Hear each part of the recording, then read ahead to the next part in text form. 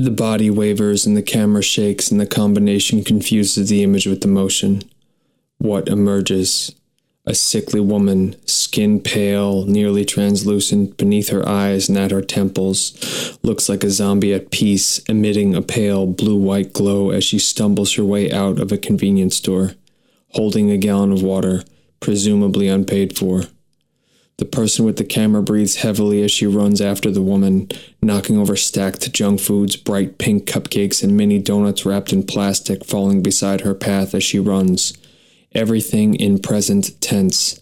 The video repeats, loops, just after it reaches the end, the moment when the door bursts open into the sun and traffic, between which the sick woman weaves, causing cars to swerve, crashing into each other instead of her, and then the camera falls, capturing only a blur of hand and asphalt before blinking out and starting over again. The body wavers and the camera shakes, and the combination confuses the image with the motion. The news doesn't identify anybody. The water thief, whoever uploaded this video to the internet, every social media outlet, hashtag final moments, hashtag it's starting, hashtag WTF, hashtag snuff, hashtag bloodsport, hashtag chasing wisdom, hashtag not a hoax, hashtag fun to smoke to. Victor, turn the dial, the older black man said, and the man behind the counter obliged. Static, classical music, static, soft rock, static, talk radio, free jazz. Right there, thank you, the older one said as he closed his eyes. Each instrument headed in a different direction. Only the drums and bass seemed to hold any relationship to each other. The miracle worker looked at the window, people pressed against the glass, awaiting salvation, a cure, some wanting to disprove what they'd just witnessed or what they'd heard from the person standing next to them. To the wrong ears, the older man went on, it just sounds like noise. Next to the miracle worker, on his right side, the drug user nodded, took another bite of his donut. But it's all there. Just takes either a trained or just right ear to notice. Right there. He pointed his finger toward the radio, a brief lull in the wailing of the saxophones. Right there, in the silence between the notes, each contains a universe, and when they come back together, a confirmation, exactly all we need to know. The miracle worker looked out the window, sighed, visible through a t-shirt that read, 5K to end suicide. Through the layers of skin, fat, he saw a heart beating irregularly, ready to give up the battle against inactivity and a diet of refined sugars and an excess of meat. The miracle worker felt no compulsion to heal, no compassion, wore a flat look on his face to conceal his only thought. The old black man grinned, sat up straighter, leaned in.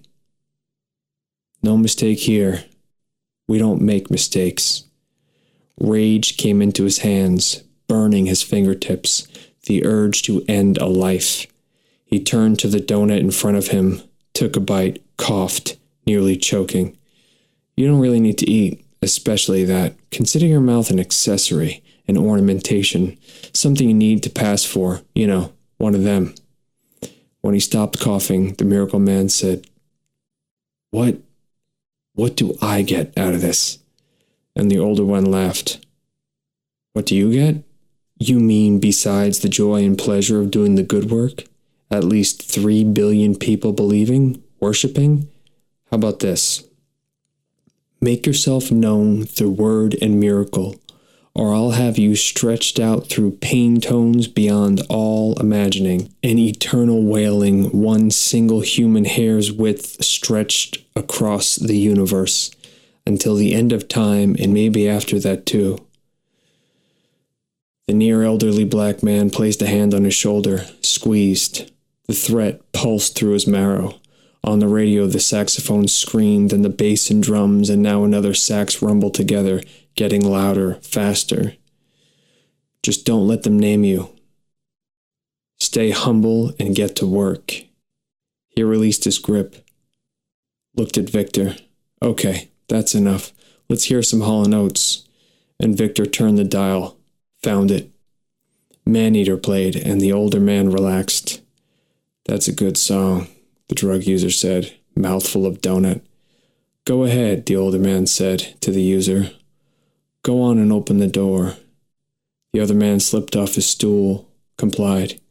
You ready? The older man asked. As soon as the door opened, a muffled chorus of mumbling questions and statements of awe became a clamor as the group rushed inside, trampling over the drug user to reach the man who'd resurrected a dead bank teller. Victor watched as it happened. The look on his face, that of a man used to tanks, threats, collapse, mostly indifferent to it all. Bodies surrounded the miracle worker, crowded him. He felt the weight of 20 hands on his back, inhaled the stench of their collective breath, a massive premature rot brought on by diets of sodium-rich microwave meals and chemical snacks all swallowed without thought of organic consequence. Disgust blossomed in his own gut, a caged animal raging, then recognizing the reality of no escape. In his throat sat the god nausea, suspended, pinned between his vocal cords and the deity, the words that needed saying. You all hold the keys to your own salvation, yet you press me. Behind the counter, Victor stood, unchanged, the man who's seen it all and then some. With the crowd distracted by the miracle worker's presence, the addict reclaimed his seat beside him, began dipping in and out of consciousness. Crumbs stuck to his bottom lip, the corners of his mouth. The older man slipped out who knew when. The room pressed in on the nameless one. He could feel that old familiar torment, the walk, carrying the boulder chained to his back, the dead animal covering his body when he lived as a little girl in Siberia, the warrior fallen upon him in an unrecorded battle in the place now called Algeria. Each of those weights carried immediate significance to his former selves, some symbolic struggle, the collective weight of humankind and all its horror, and each incarnation followed the script, done the deed for the betterment of some small community. The addict mumbled something, then raised his voice above the din, shouted, Give this man some space, and the people did, shocked at the volume. The nameless man sat up straight, then turned to address the audience. If you came in here to receive some sort of miracle, relief from your self-inflicted suffering, then you've come to the wrong place. I can tell you very little, but I can tell you this. Reject any promise of an end to suffering and know that such things, aside from death, you will not attain and should not desire.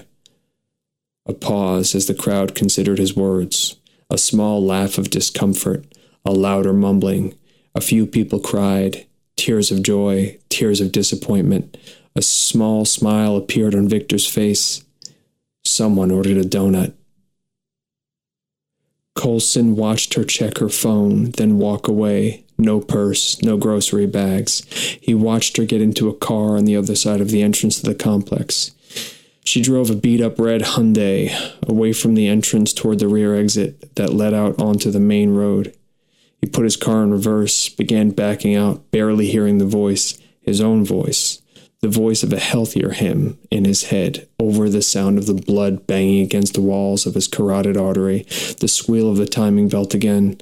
Then he saw, in the rear view, just as he turned to head toward the exit, the Palm Beach deputy holding an iPhone in front of his face. As Colson drove, he tried to get a hold of his breathing. It took him 2 minutes to notice he'd headed away from her, toward his place of work. He noticed the radio playing some irritating teeny bopper, a voice that grated his bones, slammed on the brakes as he came to a yellow light that quickly turned red. Horns honked behind him, a chorus of curses thrown at him in New York accents. His stomach turned. As Colson drove into the Department of Youth and Family Services parking lot, he noticed new graffiti on the building's wall, a large word written in Arabic script.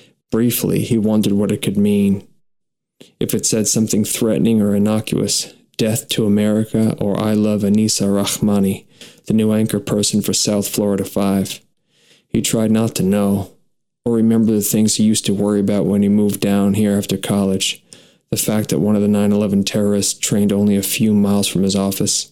He parked, walked into the building through the side door, the way he usually entered, providing a cue for all the other social workers to shout in unison, "Save us all!"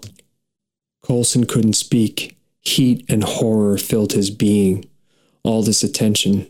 Generally, he spoke only out of necessity, avoiding, for the most part, the gossip that happened between cubicles and in the small, sorry excuse for a cafeteria.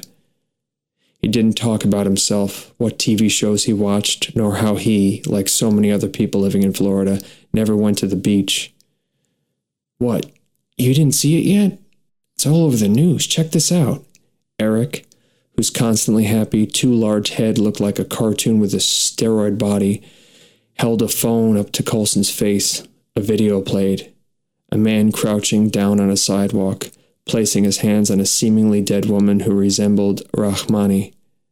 Crowd around her, sputtering, scared, concerned, and shocked, saying, "She's dead. I knew her. What happened?" Then the woman opening her eyes. The man stood up so that Colson could see the face. Pretty much his own face. "So how'd you bring her back to life and get all the way back here from—" Eric looked at his phone. "Middletown, Connecticut?"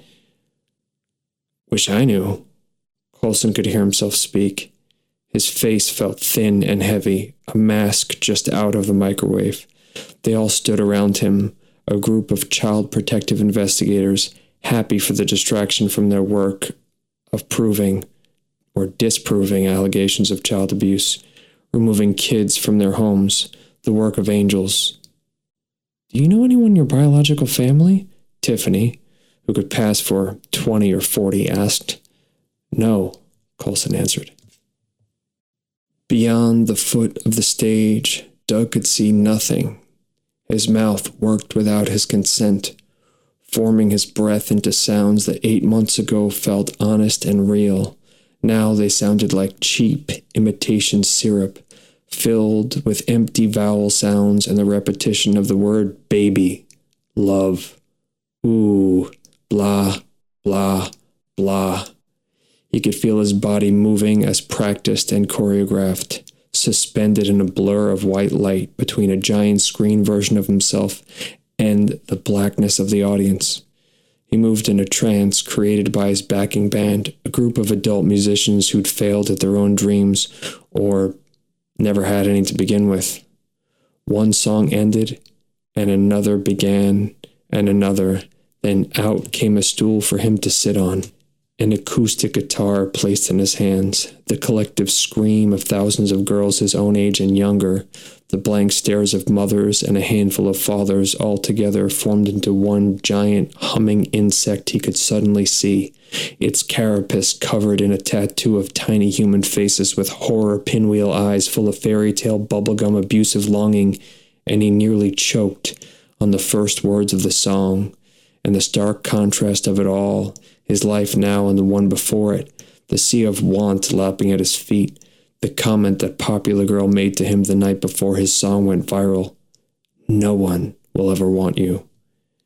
He took all his love and longing for something else, and imagined its object as a girl, or someone who could stand the real him, and put that emotion into the performance.